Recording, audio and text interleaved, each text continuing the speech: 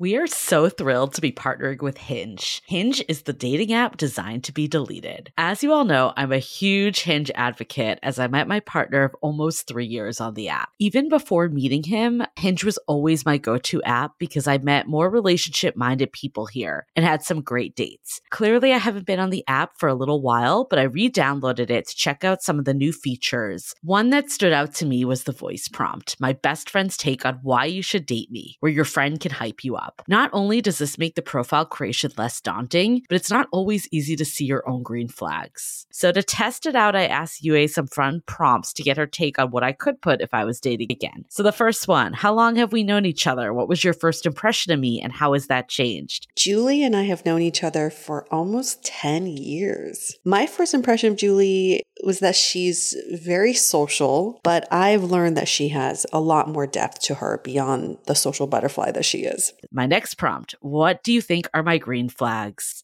I would say she's deeply loyal. She believes in love, curious mindset, and she is fearlessly ambitious. And then last but not least, what kind of friend am I? Julie is the kind of friend who will always have your back, no matter what. Damn, that feels nice to hear. So download Hinge and try voice prompts today. Then find someone worth deleting the app for. I love wine, but sometimes it can get really expensive, which is why I'm so excited that today's episode is brought to you by Last Bottle Wines. If you don't know, they're a Napa-based online wine shop with a twist. They offer just one hand-picked wine per day until it sells out, which is often in hours. So new day, new wine, always at incredible prices. We're talking 30 to 70% off retail. And the best part is that there's no subscriptions, no fees, and no minimum purchase. Just a daily email with a really great wine. They're offering Dateable listeners 10% off your first order with code Dateable. And now is such a great time to join as their marathon sale is coming up on March 28th and 29th. They flip that one-day rule on its head and offer back-to-back deals, which means that wines are only up on the site for a couple minutes at a time and shipping is 100% free. They sent us a mini marathon package of some of their favorites, and let me tell you, they were delicious. Sign up at lastbottlewines.com and use the code Dateable and find out why Last Bottle is the most fun way to discover and buy amazing wine. Hi, I'm Yue Xu. And I'm Julie Krafchick. We're active daters turned dating sociologists. Here to dive into everything modern dating and relationships. Welcome to the Dateable Podcast. It's that time for our season finale of season 16. Of our baby. This is all our grown baby. It's now driving. Sweet 16, yes. Straight up teenager now. I can't believe that we have gone through now 16 seasons of Dateable, 7+ years. And it does feel like our content is at a much more mature state than season 1. Oh my God. Re-listening to season 1, I'm just like, holy shit, this was a different podcast. It actually brought me back when we were in person a couple weeks ago. We were out with your friend Hai Ching, and I totally forgot she was at our very first recording. We had audience members sitting on Yue's bed in your studio apartment. We had audience members sitting on the bed eating chocolate-covered pretzels as we're recording. That's right. It was Hai Ching and my friend Grace. Yeah. And they were both very curious what the process would be like. Now we'd be like, don't chew. It's going to pick up the noise in the podcast. I mean, it's wild that we did live podcasting before it was a thing. Yeah. We were so ahead of our time. We didn't know. We were like editing on iMovie. For anyone that does podcasts, you're probably cringing real hard right now, as you should be. We just had no idea what we were doing. I mean, we didn't know. We didn't know. We just got the content out there and we did. And I'm glad we have this content. It's a nice way to look back at how far we've come. It's like reading your old diary entries. You know, you're like, oh, okay, I used to think this way. Now I don't. Totally. That's okay. I mean, I was just talking to a friend of ours about how she's learning more things things about what she needs as she dates. And that's the only way, right? It's like as you go, that's how you learn. So you kind of need to just dive in and take a chance, figure it out. Like if we didn't do that podcast the first time, who knows if we would have started ever, right? And then you just learn along the way of what's working and what's not. This is great quote that says, the only thing that matters is now. And I truly believe in that because what we're experiencing in the present moment is the truth right now. And we can never experience this moment again. So it is good to capture your thoughts. If you're a journaler, I don't know if that's a word, but if you journal, it's a great way to get your thoughts on paper. I've actually recently encouraged my mom to journal for me, to address her journal entries to me and just tell me whatever's on her mind that day or that week. And whatever things that she wants to teach me or tell me, and it's just like very top of mind for her. And she said it's been like a really fun practice for her too, to put it in that perspective, like, what do I want to pass down to my daughter? So that's kind of like a fun thing to think about is like, what only matters is just now. And how do we savor that now? I really like that too, like the journaling to other people, because sometimes it can be really awkward to just be like, where do I start? Yeah, you can decide if you want to share it. I'm assuming your mom is giving you those entries, like so you can learn, or is it for her personally more? It's for her personally, and I will read them one day. Okay. Or you could do it in a way, maybe you have like an ex you want to address and you never ever share it with them. That's okay. Yes. Yes. It's a very good practice to get all of your thoughts out there. Sometimes I get it. We end up in situations where we feel like I didn't say everything I wanted to say. Mm-hmm. We think that's the closure we need in relationships and friendships, in exiting a job, whatever it may be. But if you just get the words out on paper, that's like the only closure you need. It's a closure with yourself. Yeah. Right? That's it. So speaking of closure, so many closures for this episode. That's the theme for this episode. This is our season finale. So we have our special guest, a repeat guest, May Lee, back on the show. She is newly engaged at age 57 and first time engaged in her life. This is such a great way to wrap up our show. It just shows that dating and relationships, it's always top of mind, no matter what stage in life you're in. Mm-hmm. It's so important and people prioritize it. But also the way things play out in dating and love happens in a different order for people. It happens on your own timeline. And that's the beauty of it all, is that you don't have to follow other people's timelines. Yeah. No, I really do believe that you can find love at any age. I don't believe that there's, I was like re-listening to an episode that we did on another podcast. And there was a listener that wrote in and was like, is it a lost cause to date after 40? And it's like, no, it's not. No. In today's world where people are, first of all, having all sorts of experiences, delaying relationships and marriages to put themselves first, whether that's through their career, education, whatever, or maybe you got married and then you got divorced. Relationships end all the time. There's not like one static dating pool. People are like coming in and out at all different stages. So I think if anything, now, if we're going to go back to the now is the best time to find love at any age. There is no deadline. There is no too late. None of that exists anymore, which is great. No, life is impermanent. The impermanence of life is what makes us human and makes us grow. So it's profound to understand that there is a beginning and end to everything in life, because when things end, it gives room for new beginnings. It's a very beautiful way of looking at everything that's happening for you, not to you in life. And with that, I think it's been a month out now, and I think it's time for me to just share that my partner and I are no longer together, and you'll hear all about it in a future episode, a tell-all episode. Like next week happened. It's going to air. You don't have to wait that long. And in this particular interview with May, I do bring up that relationship a lot when we were still together. Now, us no longer being together doesn't mean it dismisses any of the learnings I have from that relationship. So everything still applies, but we are no longer in a partnership due to infidelity on his end. I'm still reeling in the shock and anger of it all, but I'm working through it day by day. Julie has been such a strong supporter in my life throughout this process, this healing process that I'm going through. And I understand every day will feel different and look a little different, but I am working through this, and I appreciate you all giving me the time and space to work through it all. And I am now ready to tell the story, which again, as we alluded, you'll hear in next week's episode. It was a very shocking experience. It was very unexpected. I was blindsided.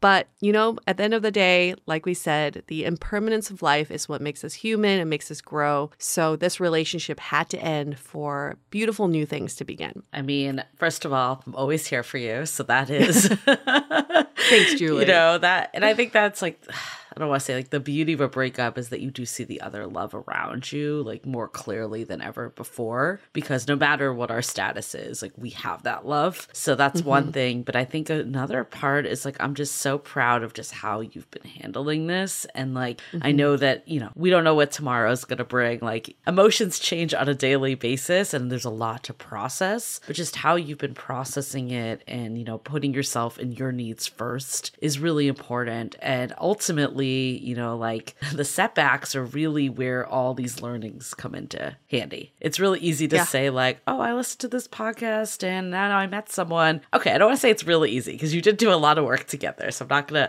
to retract that statement.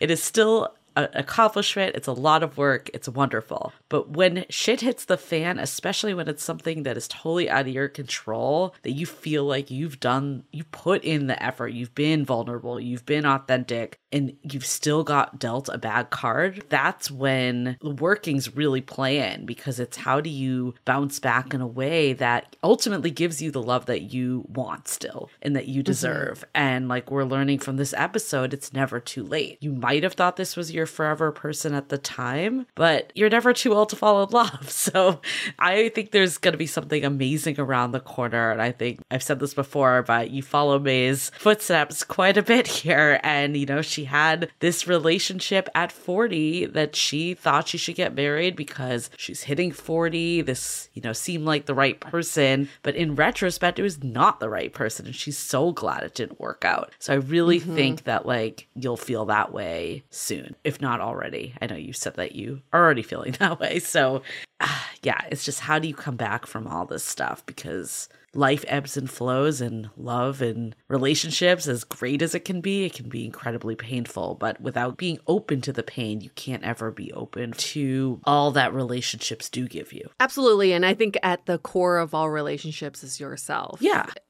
On your deathbed, all you're going to have is yourself and your relationship to yourself. And I do believe that I've been able to get through this and work through a lot of this because I have worked on a stronger relationship with myself through this podcast. And even in talking to my therapist yesterday, she was like, what's interesting is that I've been waiting for you to kind of break down and you haven't yet. Not to say that you won't eventually, but you haven't yet because you have the tools to regulate yourself and to take care of your emotions. So when you have all of those tools, you don't operate at a level of trauma. You operate at a level of grief now. So it's like a different stage. So she was like really proud of me, and I feel very proud of myself too. But again, it's not to say that these emotions won't get out of whack at some point later down the line. Who knows? I can't predict how my body will process through this experience. But at least I'm staying open to that process and being very compassionate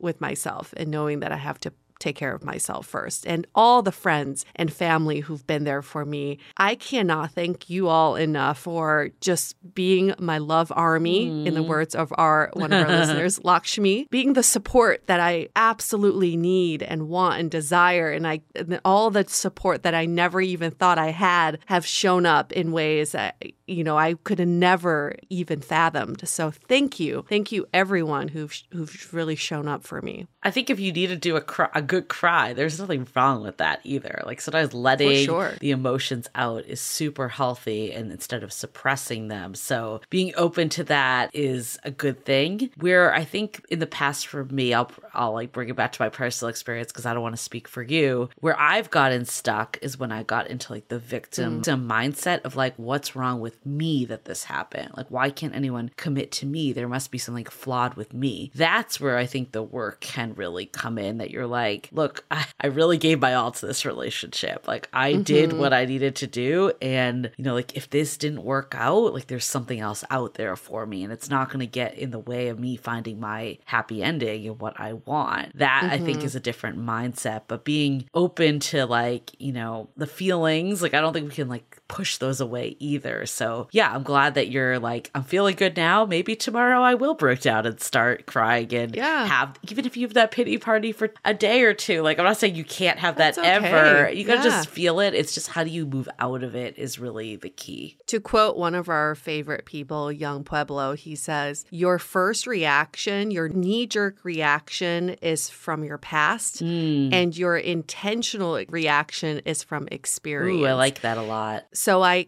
have this way of observing the last month and thinking about, okay, I had a knee-jerk reaction. That is exactly how I would have reacted in the past. In the past, I would have wanted to run away, packed my bags, gone to a different country and stay there for 6 months. I think that would have been my knee-jerk reaction. And I did have that. I wanted to run away. But then I stepped back and thought, what do I want to learn from my previous experiences? How do I want to react differently? And that was actually coming home to my apartment, facing my life alone now without this person, and reinventing myself in this space, right? And that's how I am moving forward, is confronting the new me. And I'm very much enjoying getting to know the new me. My parents have been a huge help. This past weekend, we had a little family retreat. We went to this an unknown mountain village called Pine Mountain Club in the middle of California. Well, actually just 2 hours away from LA, but only 2,000 people live there. But we had a little family retreat because I wanted the three of us to reconnect with ourselves and to get deeper on some of our, I don't know, whatever we're going through. Like everybody's going through some shit. So we had such a great time getting to know each other again. And my parents were like, we didn't realize we raised such a grounded daughter. How, they were so proud of where I was in my life when we were talking, and they've been so scared for me that I would break down and that I would spiral throughout this whole thing. So they've been really protective, but now they feel like, you know what, you're going to be fine. They're so confident. You're going to be fine. So I'm like, so thankful to have that support, but also to have the work that we've done on this podcast to really come into play in a moment of need. Yeah, it comes in when you least expect it, that's for sure. I still want to go on a retreat, though. And we've talked about this. You and I will go on a different retreat. I mean, I think I'm glad that you're not running away. I think that is like huge growth. And ultimately, people need to find what works for them in whatever situation. But I love this, like, okay, this is how old me would have dealt with it, and this is what I want for the future. That's really important. Not to say that we shouldn't take a trip, because I think we should. Of course we're going to take a trip. We're not going to run away. We're taking an intentional trip. Yes, exactly. There is a difference. Yeah, there's absolutely a difference. There is, y'all, if you've taken a trip after a breakup, I'm not saying that's like the wrong thing. I'm just saying the old me would have just run away and try to sublet my apartment, try to leave the city, try to do everything to get away from everything that reminds me of him. And what I did was the opposite. I faced everything that reminds me of him to reinvent those memories and to take those memories back so I can own them. Right? No, that's huge. That's really good. I'm proud of you. I'm proud of everything. Thank you. I'm proud of us. So much growth. But, it's like as much as breakups are terrible, I don't want to like undermine that. It is a new chapter, and the more we can look at it that way, the better. Because like we said, you can meet anyone at any age. This is not like the end of, it's not like your last chance for love. That scarcity mindset is what gets us all in trouble when we think this is like our last chance or the last opportunity, or there's never going to be anyone else out there like whoever is in front of us. That's when we settle for like bad situations. Yes. And I'm in no rush to think about dating or get back into dating because I truly am so confident in the fact that what is meant for me will come. Yeah. I can rest easy. I don't need to go out there and search for it and be all anxious about it and have a timeline about it. No. What is meant for me will come. That's it. I mean, the best thing right now is to honor yourself and just like take the time to grieve, whether that's rebuilding your life or even having that breakdown if you need to, like whatever it is. Yeah. You know, one of our other friends, like this, you know, she had a unexpected breakup after dating for 3.5 years. And now she's like with someone that she's so much happier with that I know gives us you faith also. Like, and I think it's really beautiful that like you don't know what's out there for you. And sometimes in retrospect, you're able to see that it wasn't the right thing for you. And looking back, then you're able to find the right thing for you. Listen, this relationship was right for most of the almost 5 years. Yeah. Okay. And I will say that in a lifetime, we may have a series of significant relationships. I don't think it was time wasted. I learned so much and grew so much from this relationship. He was the right person until he wasn't. Yeah. That's how dating works. And I'm okay with that fact. I don't need to hold on to this person as the one when he proved himself to no longer be the one for me. Right. Well, I think that's the key. Yeah. And that's, again, I'm going to say this again. It's okay. That is how life works, and that is A-okay.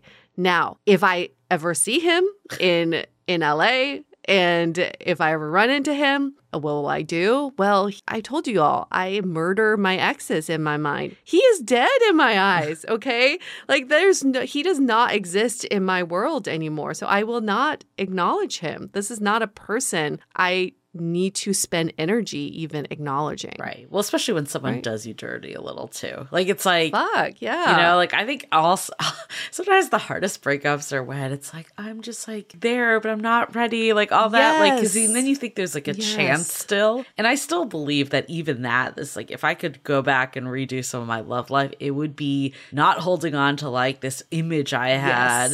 And just accepting like, okay, maybe I thought this person was the one. And now that they're showing me they're not. Same with first dates. We see this happen all the time. It's like you had this wonderful first date. And then they start not really texting very often. Or even you go out again and it's like not the same connection. Yet you hold on and double down because you want to like that back. Yeah. We need to like accept things as they progress. You're just learning new information and you get to make a decision every day. Absolutely. And so do they. Yeah. They get to make a decision on whether they want to be the right person for you or not, right? And then one day if they decide they don't want to be the right person for you, that's when you let them go. It makes a lot of sense in that way. But there is like so much beauty in the beginning and ending of relationships because it is a gift no matter how the relationship went. Well, unless it was a physically and mentally abusive relationship. That's not a gift.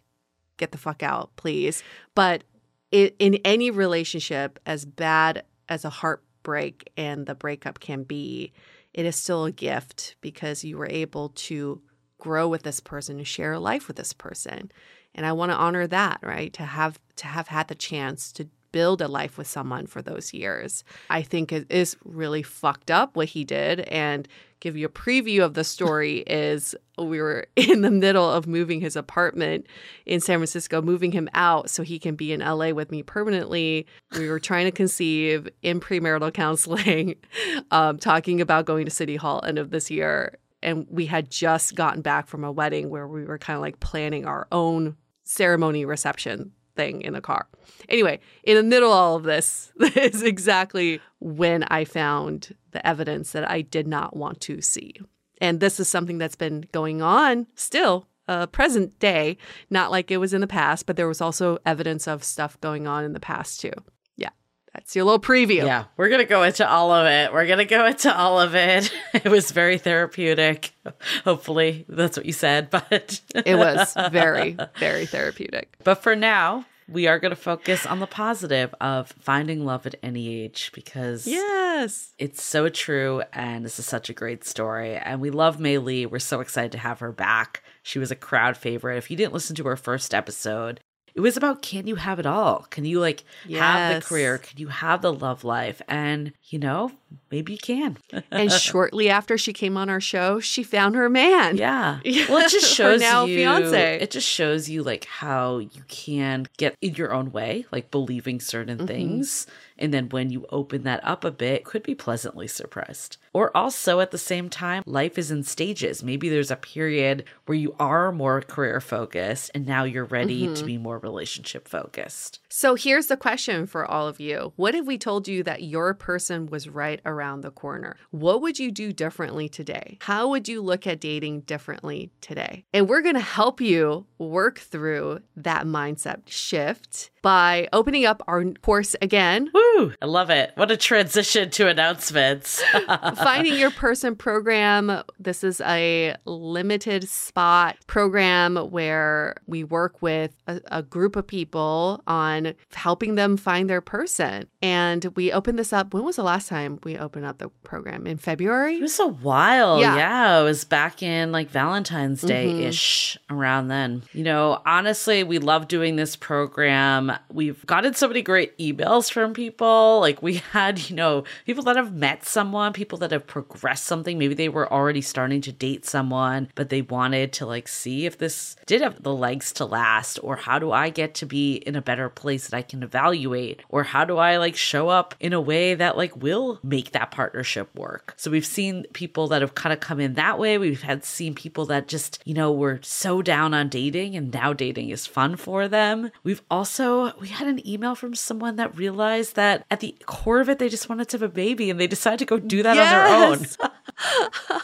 It's crazy just how many, success stories we've heard of from people. And yeah, we love this program. It's a lot of content. You'll have it for a lifetime. It's self-paced, which is great because you can do it on your terms. We also have check-ins with the two of us. We did change this a little from group calls to individual check-ins because we thought that would just be more helpful for people. So there's two of them. There's one at the midpoint, there's one at the end. So we're here with you, and that's part of why it's limited, because we want to really help shepherd people. And we ask people, there's questions you kind of fill out along the way too that we are checking in and looking at so we can understand you when we do have those calls. This is not a book you read and go, okay, now I know how to find my person. This is very interactive, and it is the work that you need to do in order to unlock this part of your brain, to understand and believe that your person's right around the corner.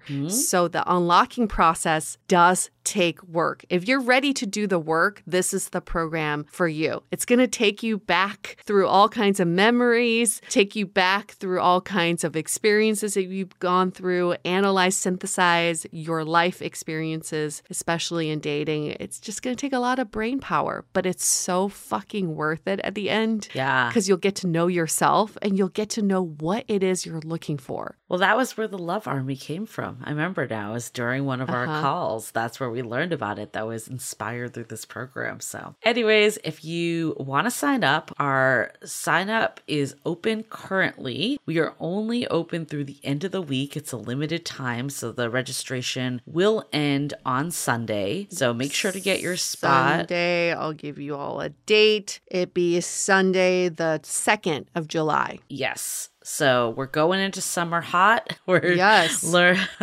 This is the time to do it.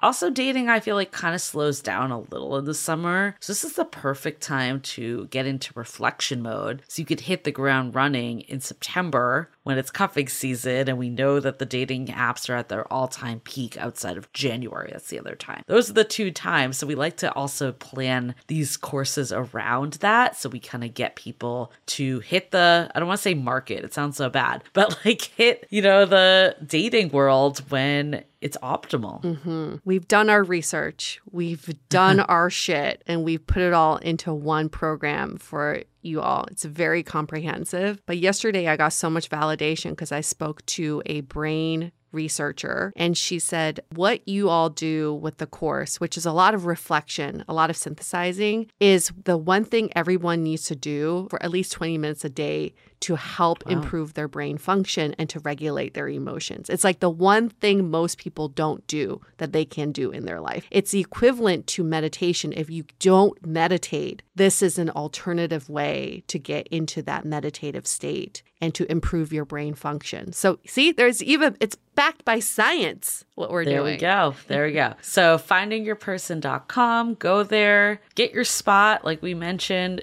it ends on Sunday. We were open since Monday, so spots are already going. So make sure to get yours if you are listening to this now. And limited spots open. Okay, let's just say that. Not everyone.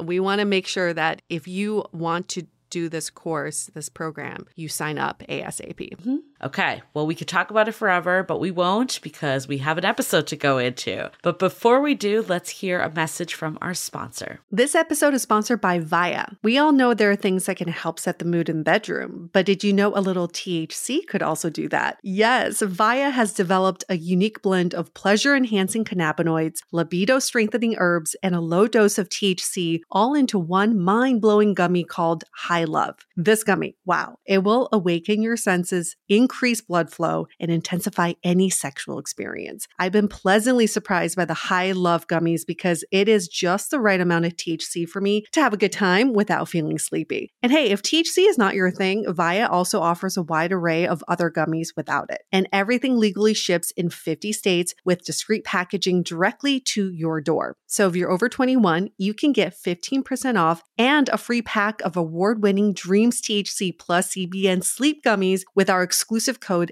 DATEABLE at viahemp.com. That's VIIAHEMP.com. Let the gummies work their magic. Head to viahemp.com and use the code DATEABLE to receive 15% off and one free sample of their Sleepy Dream gummies. That's viahemp.com and use the code DATEABLE at checkout. Take your passion and pleasure to a whole new level with High Love from Via Hemp. Say goodbye to your credit card rewards. Greedy corporate mega stores, led by Walmart and Target, are pushing for a law in Congress to take away your hard-earned cash back and travel points to line their pockets. The Durbin-Marshall credit card bill would enact harmful credit card routing mandates that would end credit card rewards as we know it. If you love your credit card rewards, tell your lawmakers, hands off my rewards. Tell them to oppose the Durbin-Marshall credit card bill. Okay, let's hear it from Mei Lee about finding love at any age.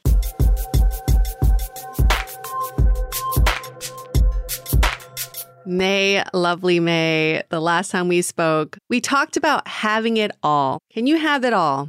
But can you have it all at the same time? Or can you not have it all at the same time? We had a really great discussion around that. We did. And shortly after, you stared dating someone, and now he is your fiance. Congratulations are in order, first of all. And I blame all of you. No, I'm just kidding.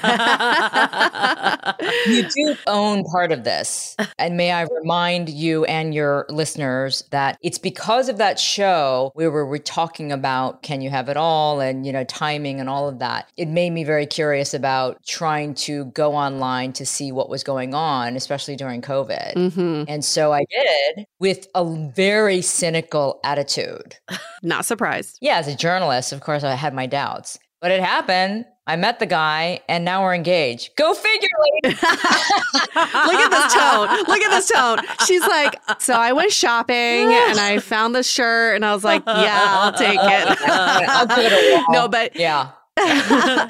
Well, I've actually met him, I guess it was like over a year and a half ago or maybe 2 years ago, but he's lovely. And I just want to remind everyone who May is. She is a repeat guest. She's been on our show before, obviously. She currently lives in the Los Angeles area, originally from Ohio. She is 57 years old and engaged. Woo! For the first time. Let's go. for the first time. Yes. I've been close twice before in my, adulthood. Yeah. Those did not work out. We didn't make it there, thank God. And I really Yep. mean that. And then, now at 57, I am engaged for the first time. So take us back, because you alluded to it. You got online to start to scope it out. Yeah. Take us back to single May. How did you two meet? There's been a lot of single May in my life. Well, Yeah, in the which recent one? years, yes. So really, I was at a point in my life where, like a lot of more mature women who have successful career, I've lived all over the world because of my career, and I made my choices, right? And so when we always go back to that question, can women have it all? We can, but oftentimes not all at once. And so we are up against sometimes making choices, right? Yeah. So I chose during my lifetime very openly and wisely, not always, but, deliberately the course of my life to a certain extent. So I was at a point where I said, well, you know what? I've been single for a while and I've been good. Everything's been okay. And so I think it was more of curiosity about what was going on in the climate of what was going on because of COVID. I would be lying if I said I wasn't somewhat open-minded too, though. Even though I was cynical, I wanted to stay open-minded because I wanted to see, could it possibly happen now? Because as we know, oftentimes life is about timing. And so this is the perfect example of timing, because I think he was at a point in his life where he wanted to meet somebody and I was open to it and experimenting. And we met each other within the first week of both of us joining OkCupid. Wow. Okay, so this was on OkCupid. Love it. This was on OkCupid because UA had shared some data points with me that OkCupid during COVID had gone up something like 230% in terms of activity. Yeah. Something ridiculous. And it was because OkCupid requires a little bit more information. You have to fill out more stuff in your profile and you can ask a bunch of questions if you choose. And so that told me that people who were joining OkCupid at the time of COVID, they were more serious perhaps about meeting somebody and getting to know somebody, learning more about somebody before they even connected. And so that drew me in a little bit, saying, okay, there's a little bit more quality control that you can manipulate a little bit before you even connect with somebody. That's how it happened. And within the first week, he reached out to me. Okay. And it was very clear he had read my profile. It was very clear he had read all of my answers. How so? Because he was in his first message to me, he was referring to things I said in my profile. Very specific details. And so that already told me, okay, this is a guy who's serious. He's not just looking at photos and being like, hi, Which many people do. Exactly. Hey, right? I mean, that kind of thing. So it was very clear that it was thoughtful about it. Had you been on dating apps before? Like while you were single, were you how is this different? Is the sky blue, Julie? Come on. No,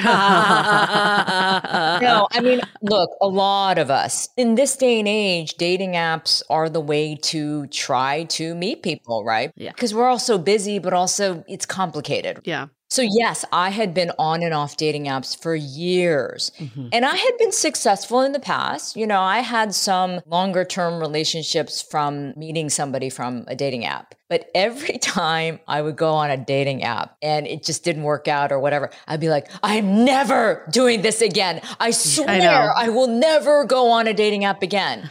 And so if I had $1 for every time I said that, I'd probably You'd be fucking rich. I feel like it sounds so obvious to be on dating apps, but we actually heard a lot of people in COVID being their first time. That's why I asked. Like, it is crazy. Yeah. Oh, interesting. But it was a little different for you because you wanted to go on OkCupid out of curiosity. Yeah.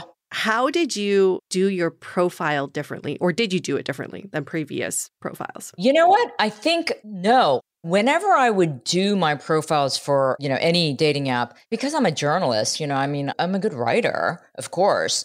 And so I always approached it very honestly and very sincerely. But I also wanted to project the kind of person I am, which is not some docile, timid female, right, looking for a husband, I really wanted people to know who I truly am. So I would talk about my travels. I would talk about having lived overseas. I wouldn't say I was a journalist because I didn't want people to start Googling me and finding me because they would. Right. So I had to be somewhat careful about my identity. As one girlfriend said to me, why is it, May, that you would always meet really stellar people online, upstanding guys who had a decent career and, they were successful? And she's like, and I always get these like starving artist types, And I said to her, I really think it's because I'm projecting through the profile a level of confidence and somebody who's somewhat worldly and who kind of projects the character of, I kind of know what I want. And so I know that was part of why his name is Andre, was attracted to my profile initially. He liked what I was saying. He liked the honesty. He liked the confidence that he could feel. But in COVID, I also wanted to say and said in my profile, we're living through very interesting times. It's crazy. And there's a lot of self-reflection going on. Right. And so I remember saying that about myself, saying this is giving me time to reflect on a lot of things and prioritize and weed out the unnecessary things that are such distractions. So I was equating what was going on at the time with how I was feeling too. So we hear you, you're coming from a place of curiosity, kind of shed light into where you were at that moment. Yeah. Dating in your 50s. We like to call it like your dating why. Like, what's the reason that you're even dating in the first place? Like, what was your mentality this time around dating in your 50s? That's a great question because, again, some people might be thinking, yeah, why would she need to date if she's saying that her life was so good and, there was nothing that was empty or missing? And I truly felt that way. So don't think I'm feeding you guys a bunch of bullshit.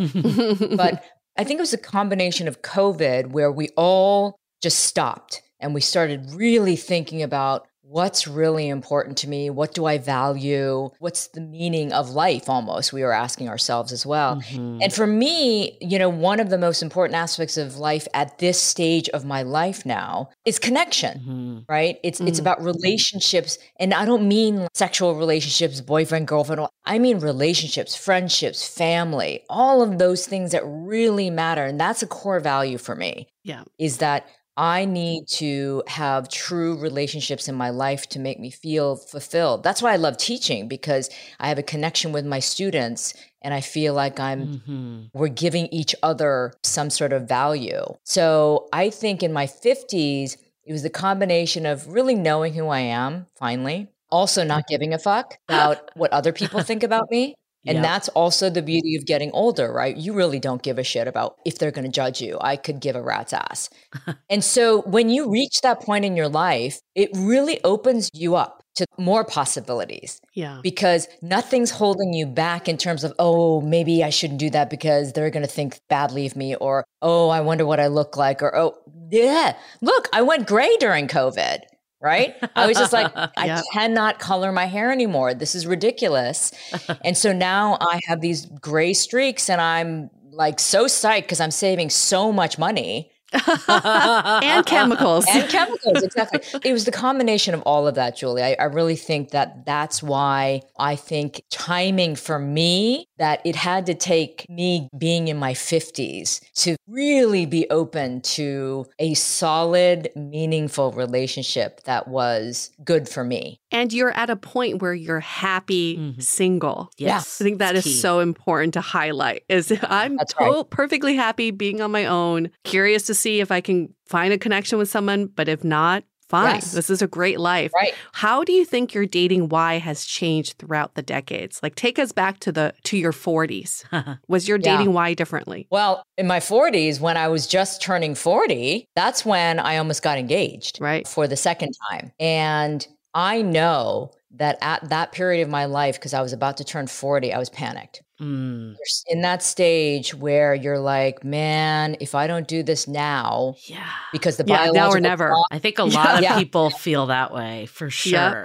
I feel that way. It's a weird arbitrary cutoff, right? It is. Yeah. It is. And I think, again, it's a combination of societal guidelines, but also realistically for women, it's the biological clock too, right? So when you're hitting 40, again, doctors are saying, and obviously the data shows that it's kind of a cliff that you drop off of. But clearly we've seen women over 40 have children too, so it's not impossible. But I think all of that pressure and all of these rules about age, especially with women, really put a lot of pressure on us. And so, yeah, I almost got engaged to a guy that was bad news. I saw so many red flags throughout the time when we were dating, and I was going to go through it with it anyway. Yeah. And I look back on that, I'm like, crazy. Yeah. Like, what the hell were you thinking? Right? You wanted this so badly that you were willing to overlook all of this shit. So that's how my 40s started. In the 30s, you're dating why? Again, 30s, I was flying high career-wise, and most of my 30s was spent overseas, working for various networks, including CNN in Tokyo and Hong Kong. So I was career woman, totally focused, totally driven. So if a guy came into my life, and they had to take it or leave it in terms of like what I was doing with my career. So I was a bit rigid. I will say I was a bit more rigid in terms of really just, it was all about my career. And sure, the relationship, that was nice. It wasn't right? the priority. But if it didn't work, oh my gosh, I'm going to tell you. Well, I'll tell you a horrible story. And if he's listening, don't worry, I'm not going to use a name. I was dating a guy in Tokyo. He was American, expat, super nice guy, nothing wrong with them. We were dating for about 2 years. But I didn't feel it. I kind of knew that he wasn't the one. I think he thought I was the one. Then I got a promotion to become the anchor of CNN out of Hong Kong. This is when I was still in Tokyo. And so he was prepared to move for me to Hong Kong from Tokyo. And we were sitting on my couch as the movers had come and taken almost everything out of my apartment. And I was like, no, we're done. And I broke up with him and then got on the plane. Shit. Damn. And I mean, seriously, ladies, it was bad. That was not my finest moment. Damn. And so, but that's how I was at that time. And so I know he hated me for a long time. He might still hate me. Who knows? But yeah, that was kind of an unforgivable move on my part. Yeah, because it wasn't a priority for you. Yeah. In your 30s. Your priority was your career. And we hear this a lot. It was. And here's the thing. I think also it was one of those things, even when I was younger, I think it was instilled in me that marriage was forever, right? Because I come from a very traditional family background, right? My parents are Korean immigrants. They stayed married to the day my father died, tragically. And so I grew up with that notion of, yeah, if you get married, you stay married. I'm not saying that's right or wrong, but that's just the way I was brought up. Right. So I know that my psyche was like, yeah, marriage, it's serious. And so I'm not going to do it unless it feels right and it's the right person. Now, granted, when I was about to turn 40, I was about to make that huge mistake. But I think that affected me all along the way with relationships where I thought, if I don't feel this 100%, I'm not going to do it. I mean, that makes total sense. Like, I definitely can hear why you felt the way that you did with that. Like, it's funny that in retrospect, you can see this all so clearly. But when you're in it, it's hard to know what the right decisions are. Yeah. Like, I mean, I know you're like, oh, I was terrible to that guy. But it's like in that moment, you were just trying to figure it out also. And even like the one in your 40s, it's really interesting to hear, like, I felt that pressure and I would have regretted it. Yeah. So take us current day, like when you met your now fiance, how did this feel different? Like, how did you change your mentality and know that this one was a keeper? Yeah. So I felt something very early on. And when I mean very early on, I mean when we first started messaging each other on the app before we even had a phone conversation. Because when he wrote me, clearly I saw that he was taking care in terms of writing back to me and referring to things that he read about me. So I could tell he was already a thoughtful guy. And then I read his profile and saw that, he was a beautiful writer as well, but he was also being very authentic and honest in his profile. And so I was like, this seems like an unusual, and also he's from Europe. And so for me, I like the idea that somebody has a more worldly, international view of the world. So that sort of intrigued me as well. But once we started communicating, I felt like, wow, okay, this seems more real. And also because he's 1 year older than me, there's a level of maturity and sort of advanced thinking and sort of life experiences that we had both been through. And so that kind of made an easier connection. But he definitely expressed himself much earlier on than I did. And when I say that, he used the L word much earlier on than I did. And when he said it, I was like, whoa, Nelly, whoa, hold your horses. You know? What was your reaction? Wait, when did he say this too? I want reaction and when it was. Yeah, it was like less than 3 months in. Oh, okay. Yeah. I didn't freak out, at least overtly. Internally, I was like, whoa, this guy likes to move fast. But I could tell he really meant it. He wasn't just saying it for the sake of saying it. I could tell he really meant it. It just took me a little bit longer to get to the point where I wanted to admit it. And I think that's my stubborn side, but that's also my protective side. Right. We all have our armor that we put on, right? Because we've all been hurt and we've all been scarred. So I know that I was holding back a little bit more. But here's the funniest part. So because my mom is still a traditional Korean woman. And how old is she? She's 87. Okay. Yeah. So I didn't tell her that I was dating anyone for 6 months because, with Asian parents, especially, once you tell them something, they will not leave you alone, right? They'll ask a billion questions all the time. And they're very judgy. I don't want to generalize. They can be. And my mom is. Yes. And so I didn't want to tell her about this until I knew for sure. It's funny though, even in your 50s, you feel that way.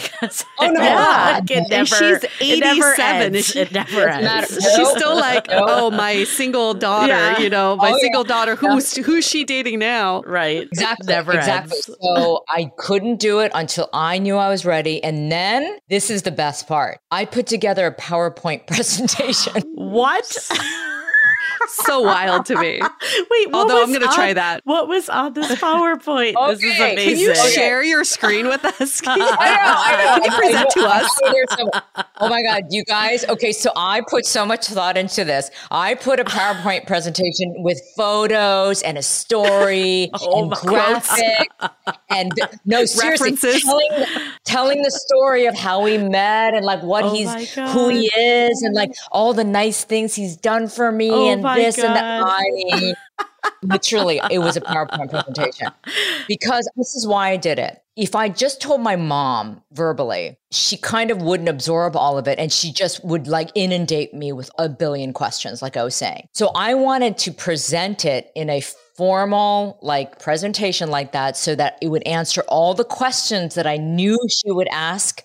And I was preempting that basically. Right. So I was just getting it out there. So she just had a visual aid, an explanation in simple terms so that she got the story and then she can, ask me questions. That's how I told her. Did you include testimonials, maybe like a 5-star review from you? Credit score? Oh my God, that's incredible. Ratings. But okay, so what is interesting is that he said, I love you pretty early on. Yeah. And it took you a few more months to come around and to present him to your mom. But you two had a discrepancy in terms of your views on marriage. Can you tell us about that? Yeah. So he's been married before. And so he's kind of like, oh, I can take it or leave it.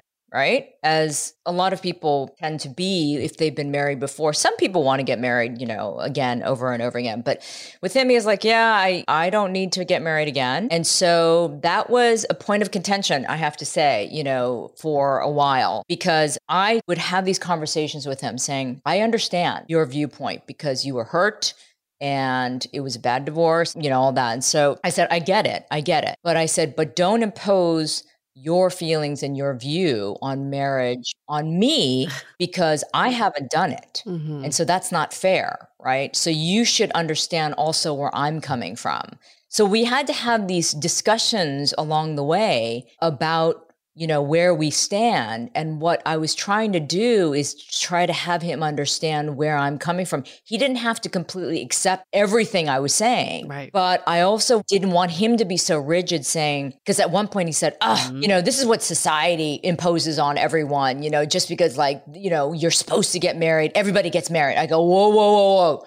I said, that is a sweeping generality. You need to take that back. Everyone doesn't do it because they're feeling the pressure of getting married. Right. People get married because they want to, right? And it's a declaration of their love and their commitment to each other. And that's what I tried to explain to him. I said, listen, to me, it's a commitment that we're making to each other, but also it is a public declaration. And that is meaningful. That is meaningful to me. And so that's when he finally, I think, got it. And he said, okay. And that he wanted to surprise me on my birthday, which was at the end of March, to propose, but I blew it. I blew the proposal, ladies. We got into an argument over this very topic around Valentine's Day. Oh my God. Yeah. Look, Valentine's Day is meaningless to me. I think it's just a made up, holiday. But something triggered. And so we got into an argument about engagement and marriage again. And I was just like really pissed. And he's like, okay, well, I guess I have to tell you, I was going to surprise you and propose to you on your birthday. And I'm like, no, sorry. So he had come around at this point already. He had come around. I feel like you and UA definitely have parallel lives in so many ways. Or like, I think like so many of us are in this boat where you have to, because of what your partner wants, it challenges you on why you want these things. Totally. I've been challenged with this almost every day. Like, why is it that I want marriage? I think I want it. And you're right. You can't impose someone else's views on marriage on yourself and vice versa. Right. So that does come with friction. Yes. But it is interesting to me that after all those years of almost getting engaged and dodging those bullets and being happy on your own, that marriage is still important to you. I'm very curious to know, why is it still important to you, other than the declaration of love? But what is it at the core?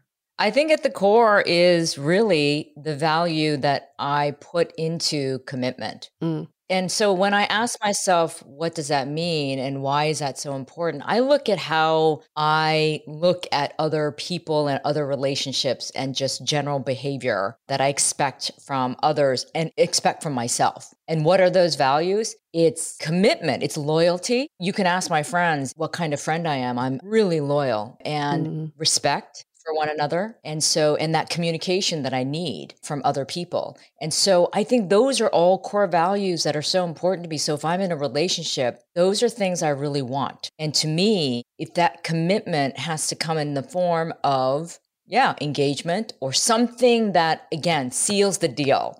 Right? Because he was arguing for a long time. It's like, I'm committed to you. Yeah. You're the one, I'm going to be with you for the rest of my life. Right. And I don't doubt him. I didn't doubt him for a minute, but I think I still have this traditional side of me. And again, maybe it's society, maybe it's the programming to a certain extent. So I'm not going to act like, no, I'm not falling for the programming. It's part of that. For sure. But it is so interesting to see how people react, right? To when you say you're engaged. It's a completely new level of reaction. And the way they view you and your relationship, it changes. It's taken seriously. It's taken more seriously. And what's the second question people always ask after you say you're engaged?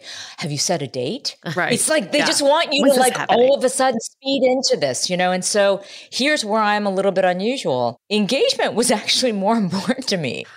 Really. Well, it's the path forward. It is, but it's that public declaration and that commitment that you have made. It's a symbolism. So one thing I've definitely been here recently is that my partner and I are on the same page of wanting marriage and to move forward, but we were on different paces. And I was, a similar story to you, that he was kind of the one early on that was moving faster. Yeah. And then somehow I became the one that wanted things to move. Trying to push it faster. And he was a little behind me. Our therapist said his heart was with me, but his head was 5 steps behind. So that's great.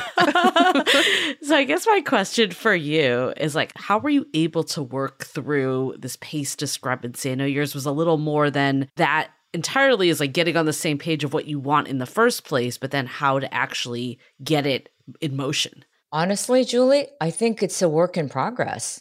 Because you think about it, you bring two human beings, individual human beings together, right? And we're supposed to what? Everything's supposed to be in sync all the time. Right. It's not realistic. No fucking way. That's impossible. So here's what's different about this relationship compared to any other I've had.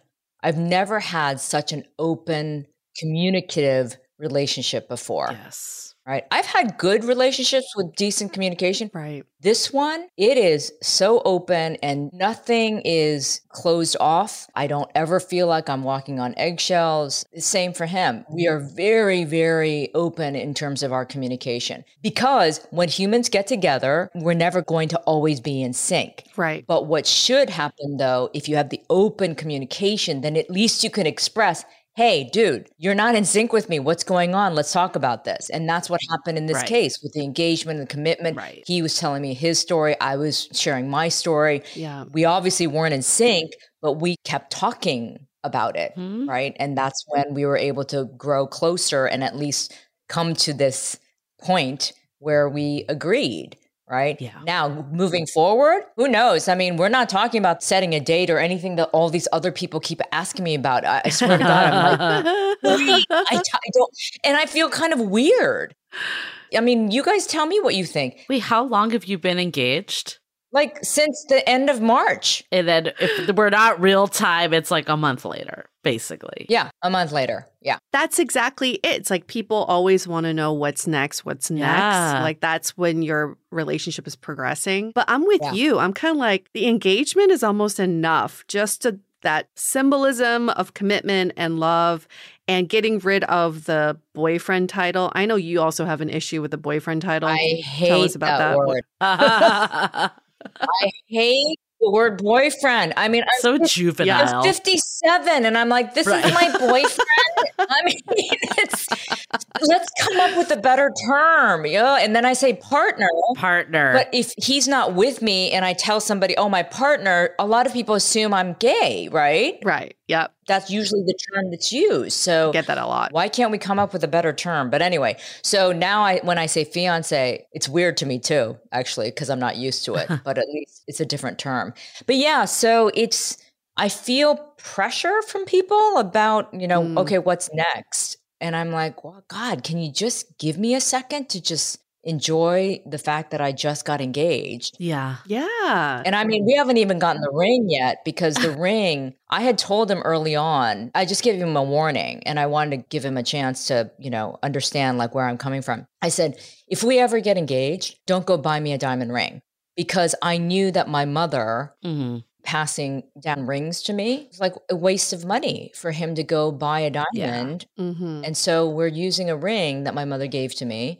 And I'm having it redesigned and reset. So just waiting for that right now. It should be coming back in like a week, maybe. Yeah. So everything about this is sort of atypical. No real surprise for me. But if you had asked my friends in childhood, would you have ever guessed that May would never be married at the age of 57? They would be like, no fucking way. Right? Because, I was this shy, traditional girl. Let's hold that thought for a quick message. We are so excited to share with you our new podcast, Exit Interview.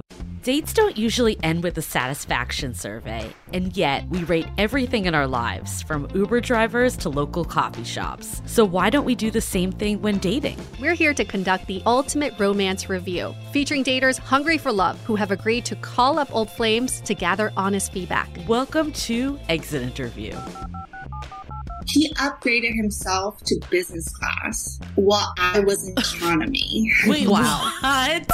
There's feedback that will make you cringe. She could be a little bit hard-headed, like not reading the writing on the wall. And feedback that will make you swoon. When she said that she had feelings for you. I had no idea. Really? And maybe you'll learn a thing or two yourself about how you can be a better dater, lover, or partner. Obviously, knew I was going to learn something. I didn't expect this. Welcome to Exit Interview. Listen to Exit Interview on the iHeartRadio app, Apple Podcasts, or wherever you get your podcasts. I do feel like you kind of touched on this earlier. It's like once there is this passing of 40, society tells you it's over, which is not true, clearly. Clearly not. People meet at all different ages, but for whatever reason, that is the narrative that is told, especially in today's world where people are coming in and out of the dating pool with divorces. Like It's not true whatsoever. Yeah. Like, how did you kind of get over this? Like, what was reactions from friends and family? Like, how did you change that narrative for yourself, but also for others? Well, I think I've kind of lived my life, especially into my 40s and then obviously into my 50s, embracing that idea that we're getting better, because I actually was getting better and I felt it. I felt it physically. I felt it mentally, certainly. I think I have been living this life for the past decade and a half now, where I really didn't want age to define me. I didn't feel my age. I didn't look my age, and I was still thriving with my career and all these other things. So dating, I mean, it does get more challenging because of the age thing. That's why so many people lie online, right? And I never did. And so I know that erased an entire pool of candidates out, because these asshole men who were in their 50s would say their maximum age for a woman would be like 35 or something like that. Ridiculous. So ridiculous. It's like, you don't want that anyways. No, absolutely not. But I would always think to myself, you know, when I saw these guys with that kind of tight age range, like, wow, you guys really are missing out, because you are now not meeting women like me and all of my other friends who are fantastic, just because you are judging a woman just because of her age. Right. And that's unfortunate. So for me, I never wanted to restrict myself. And I certainly didn't want to project this image like, oh, I'm done. I'm over the hill. You know, I give up. Yeah. And women out there, please take me as an example. At 57, engaged for the first time. Yeah, it can still happen. Yeah. If you want it, right? If you want it. Yeah. I think it's good to know. It happens at the right time. I think that's what it is. It's not like, oh, later in life you can. Right. No, it's like it happens when the right time is for you. Yes. I do want to ask you this what's next question, but without the pressure on it, because I am curious to know, now that you're engaged, you are about to merge your lives together. And my partner and I recently kind of went through this as we created a joint checking account, and we're going to combine some of our finances. And I can tell you, it is unsexy and it is not fun. And I kept thinking, if we get married, it's like this times 100. We're going to have to be merging so much of our shit together. Isn't it easier to just like keep lives separate? Anyway, that's my own thing. But what are your plans, being non-traditional that you are, of merging both of your lives together? I don't know. She's like, don't ask me that. That is the honest answer right now, because I can't say that I haven't thought about it. But when I think about it, I'm like, God, I have no freaking idea. Because like you said, merging two lives, especially, we're both in our late 50s now. I'm 57, he's 58. So that's a big merger. Of lives. Shift. Like, we're way past middle age. So I do think about that. And so right now, he has his house, I have my house. We're not talking about moving in together. It's kind of working right now because he spends most of his time here. I rarely go to his house because I have 2 dogs. It's just a pain in the ass to like pack him up and take him to his house. So that works. And then the other thing is that his hobby, he's a technical diver. So he has all this diving shit. And I mean, when I say a lot, he has a lot of diving shit. His entire garage looks like a technical diving shop and like equipment. So he said, even if we wanted to move in together, we would have to get a different house because there's no way. More space. There's practical things like that. But yeah, you're right, Yue. I mean, it's complicated. When you're merging 2 very full lives together, it's complicated. So I don't know the answer. And I don't think we're going to get there anytime super soon. It's so interesting because like when you meet someone in your 20s or like right after college, like you're basically starting your life together and growing together. But challenges arise because you're growing in different directions, where when you meet someone later in life, you're more developed, you know who you are, you bring that to dating, but you basically have built an entire life up that makes it complicated, and people are set in their ways. Like, are there any other times that you've experienced, like outside of just like the stuff, that you're like, okay, how do we like budge and meet each other because we're both kind of in our own mindsets? Well, I mean, for me, you know, one of the things that always complicated a relationship goes back to my family. Asian families are really, tough. they're traditional. There's a lot of expectation and there's a lot of pressure. And so again, growing up with those expectations of, my parents, they of course thought I was going to marry a Korean American doctor, right? And so with that kind of really narrow definition of what their expectation was, it made me feel bad when I wasn't meeting somebody like that. And so I would have to keep some of my relationships secret. Some boyfriends, they never even knew about because I never bothered to share. Because if I failed, then they'd be like, see, I told you, you don't know what you're doing. So that pressure continues in terms of how I kind of feel about how I go about relationships, but also with my family. And so what was really important to me was that whoever I end up with, one of the things that had to merge is my family because they're super important to me. Right? Yeah. I'm not one of those people who says, oh, fuck it. I don't care what my family thinks. I do. I really do. Yeah. So the fact that my mom and my brother and my other relatives really like this guy and have embraced him, it's so meaningful to me that merging, that was one of the biggest priorities for me. Even at 57. Yeah.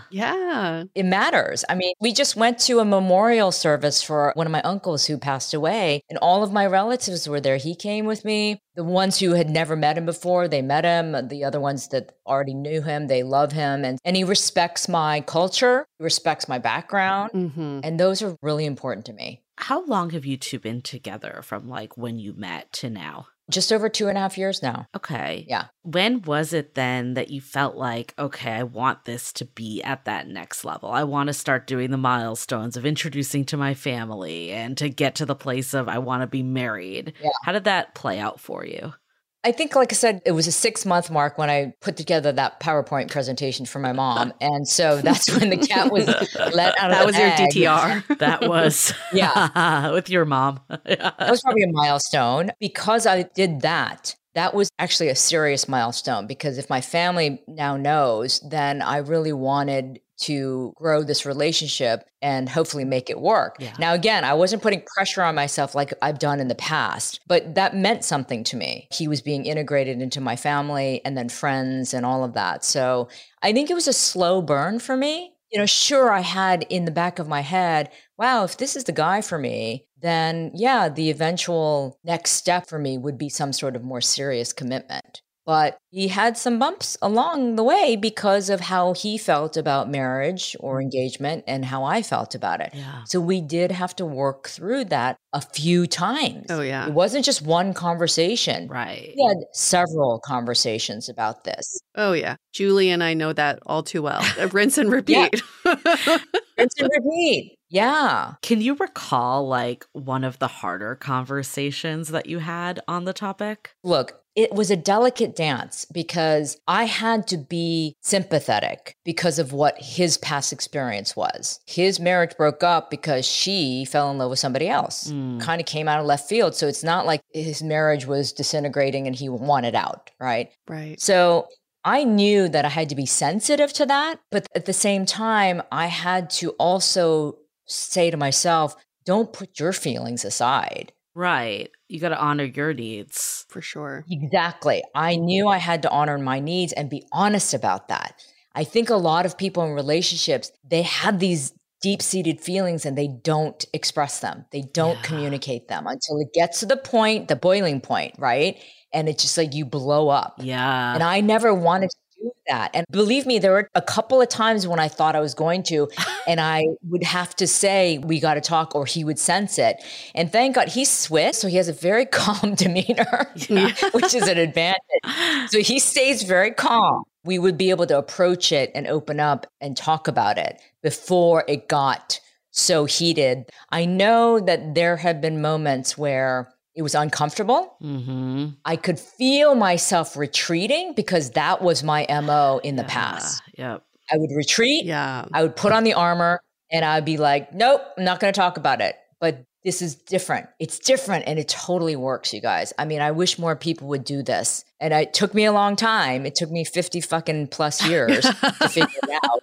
But it also took the right person. I'm like nodding because I have gone through the exact same thing in the last 6 months to a year. Like it's been the same conversations. And I know for me, a big part of it was that it brought up my own shit. Like in therapy with a couples therapist, my partner would say something, I would take it, and it would activate like a worthiness wound and a validation aspect of my own stuff. And the therapist is like, I'm not actually hearing what you're hearing. So that showed me there's so much of our deep rooted stuff that comes up in relationships, like with all of this. Yep. Did you have any of those experiences? You know what? I just thought of something that he had a revelation during one of our moments, but this was fascinating to me because, Julie, you're right. A lot of stuff from your past and your childhood, all this stuff starts. Yeah.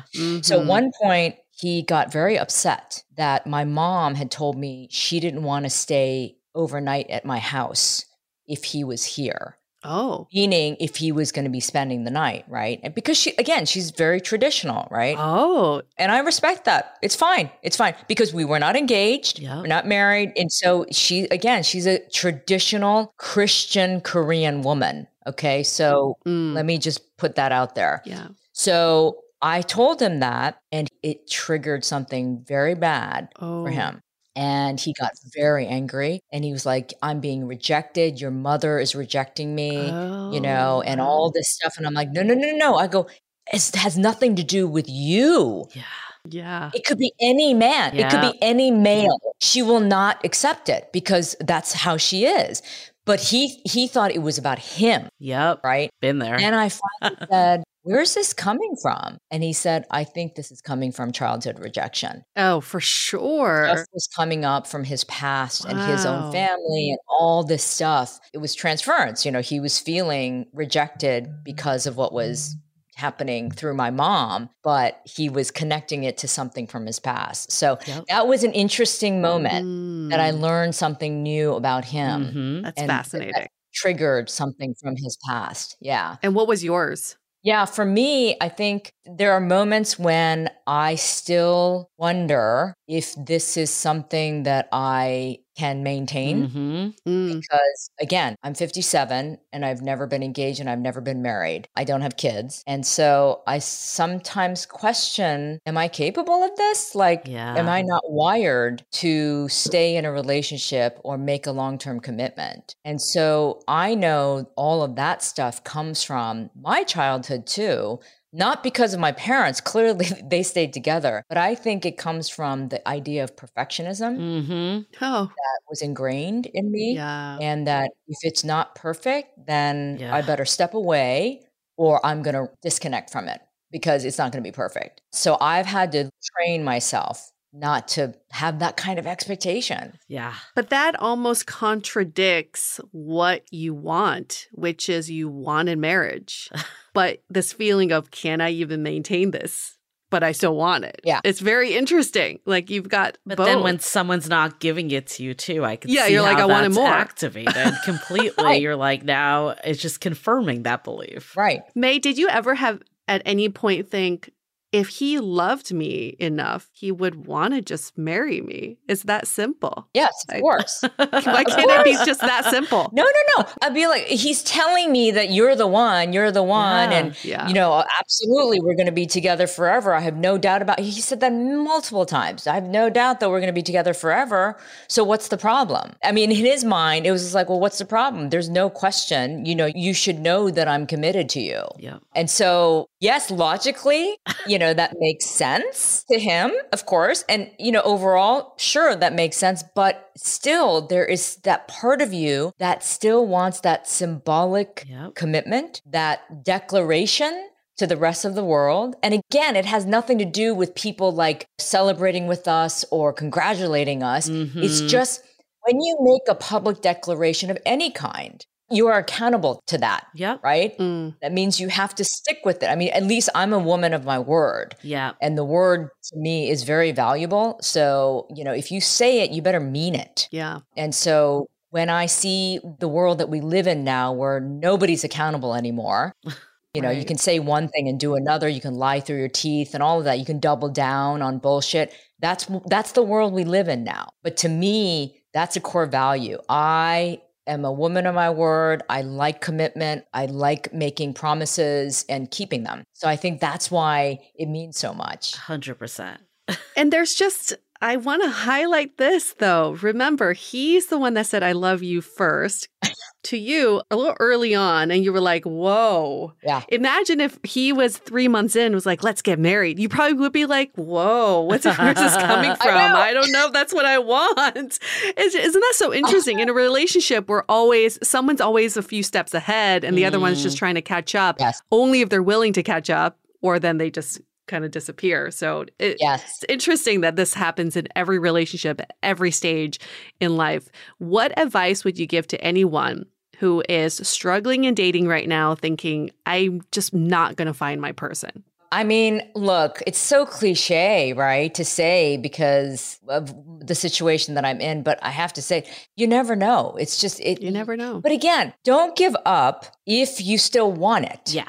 Yep. And sometimes when you don't want it, but don't be negative about it. Don't be like, fucking hate, man. I hate women. I'm never going to fucking date again. You know, don't put that bad energy out there. That's what you'll get back. Right? Yep. Don't make it a negative thing. Right. And I did that for a little while too. Very negative. So, and that didn't help my cause whatsoever.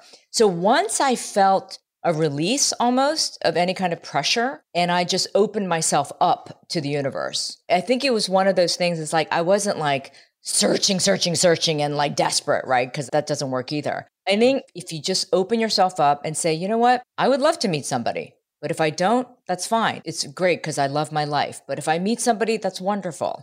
But just approach it in that manner and then be focused if you need to be, right? I've had girlfriends now because of my story, and maybe I'll have more people now, reach out, but they're like saying, God, May, can you help me write my profile? Or like, what did you do? How did you do this? Because we still live in a world where we love happy endings. Yeah. We still get caught up in the fairy tales. Yeah. Mine is a really unusual story. It's an unusual tale. And, sure, you can call it a happy ending, but it's continuous, No, it's right? a beginning. Let's not sugarcoat. Like we said before, it's a work in progress, right? Just because I met this great guy and we're engaged, it doesn't mean the work stops. We're still going to have stuff we need to talk about and we need to deal with. But it's that communication. Yes. That is the one thing that is so different in this relationship for me. 100%. I mean, I think this has been such an incredible conversation. I feel like so much of this is resonating with Yue and I, and probably many of our listeners out there that, I think the biggest thing that I've taken away from this conversation and just life experience, we think that the end of a relationship is the DTR and defining it and meeting that person, but it's really just the beginning. And I love what you said about it's in progress, because that is the truth, is there's gonna be ups and downs.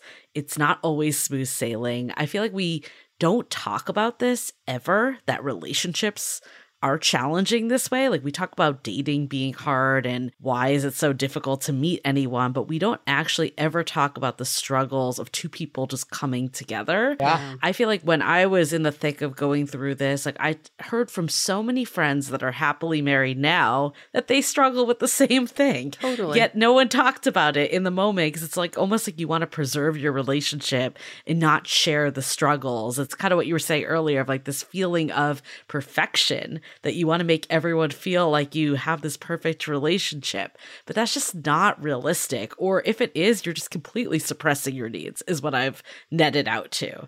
And I agree with you. It's all about communication. I really think that's the only way you can evaluate if the partner is going to be good for the long haul. We don't know what's going to happen in 5 years, 10 years, or whatever. Yep. All we know is how can we work through things with someone, and can we get to the other side and come to a place that we're both happy, we're both stating our needs, we're both getting our needs met. That's really the only measure we can have to predict the future. So I cannot agree with you more that that's the sign of a good, healthy relationship.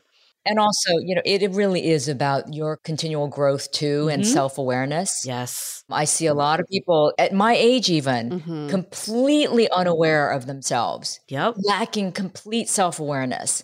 And so I think we can't live so blindly and then think we hit, a maturity date and it's like, oh, I'm done. Nope. And so I'm good. I don't need to reflect. I don't need to learn anything more about myself. And that's where the rigidity is so bad, right? Where people really don't want to like even consider a different perspective or a different way of going about life. And there is no better mirror than a relationship. All your shit gets reflected back to you. Exactly.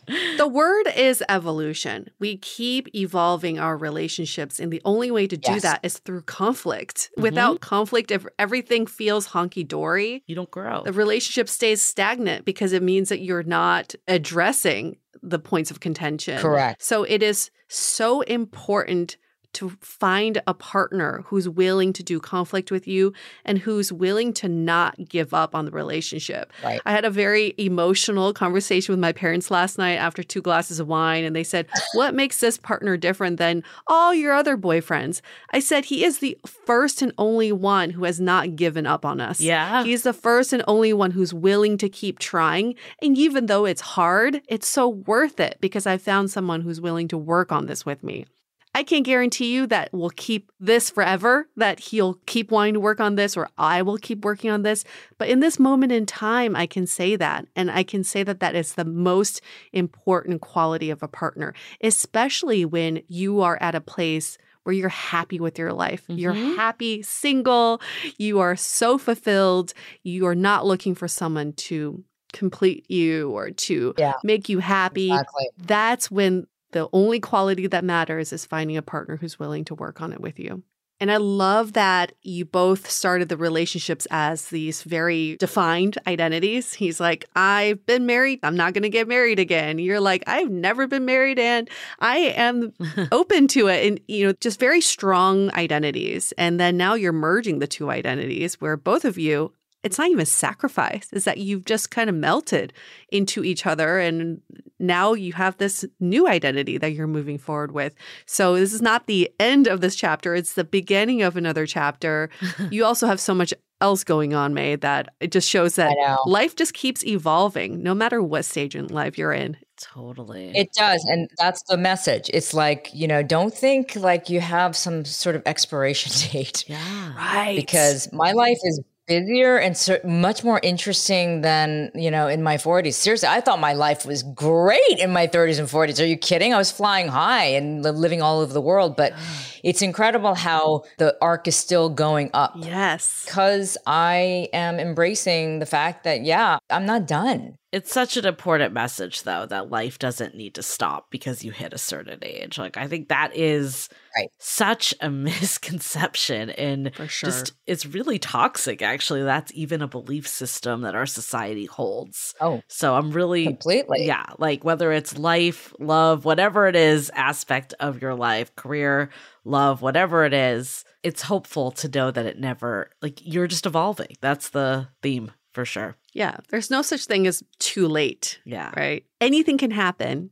Around the corner, anything can happen. And we're here for all that magic. Well, congratulations to you, May, on starting this new chapter and evolving your identity, evolving your life. If people want to get to know you better, because now that you've also evolved your own show, the May Lee Show is now Shoes Off Inside. Tell us where people can find you. Yeah, so Shoes Off Inside with MKT and then Kelly Hu and Tamlin Tomita. They're my co-hosts. And so if you guys are familiar with Hollywood Trailblazers, those 2 are definitely 2 trailblazers. And that show is on YouTube and then, of course, on all podcast platforms. So we have a lot of fun on that show. And we're all women in our 50s. Amazing. Who want to, again, break the stereotype that women are done and, you just put us on the shelf and we go away.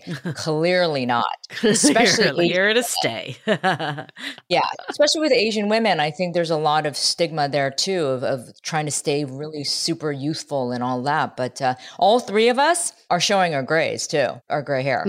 We're really trying to redefine what it is to be older, badass women. So fantastic. I think that's all women. I mean, it's definitely Asian women, but it's probably resonating with every woman out there. I think so. I think we're claiming our space, and we're not letting, these old traditional rules and, stereotypes take over. Let's keep doing our thing. Let's keep you guys too, for doing sure. our thing. We're doing it. We're doing our thing. And for all of our listeners, you could do your thing, which is by giving us 5-star review in Apple Podcasts. Just hit 5 stars. But in the review section, maybe write a little something about what you learned in this episode. Maybe it's about evolving yourself, evolving your identity. It's about it's never too late. Or maybe you learned that, hey, maybe you just don't really prioritize relationships right now. That is okay. It is absolutely okay to not want to date or to not want to be in a relationship when you're prioritizing other aspects. So whatever it is that you learned from this episode, write it in the comments of that 5-star review you're about to give us. And we thank you for it. Thank you, May, for being a repeat guest. It's always such a pleasure to hear from you. I'm sure we'll get another update from you in a later season. Very much looking forward to all the updates to come. Or no updates. That's okay too. Yes. We don't have to think about what's next. Just enjoy your engagement. Going with the flow. Exactly. All right, we're going to wrap up this episode. Stay dateable. The Dateable Podcast is part of the Frolic Media Network. Find more podcasts you'll love at frolic.media/podcasts. You can follow us on Instagram at Dateable Podcast and visit dateablepodcast.com for access to all the episodes and our premium programs. Also, make sure to subscribe today if you haven't already on Apple Podcasts, Spotify, or your favorite podcast platform so you are the first to get all the latest episodes. And most importantly, stay dateable.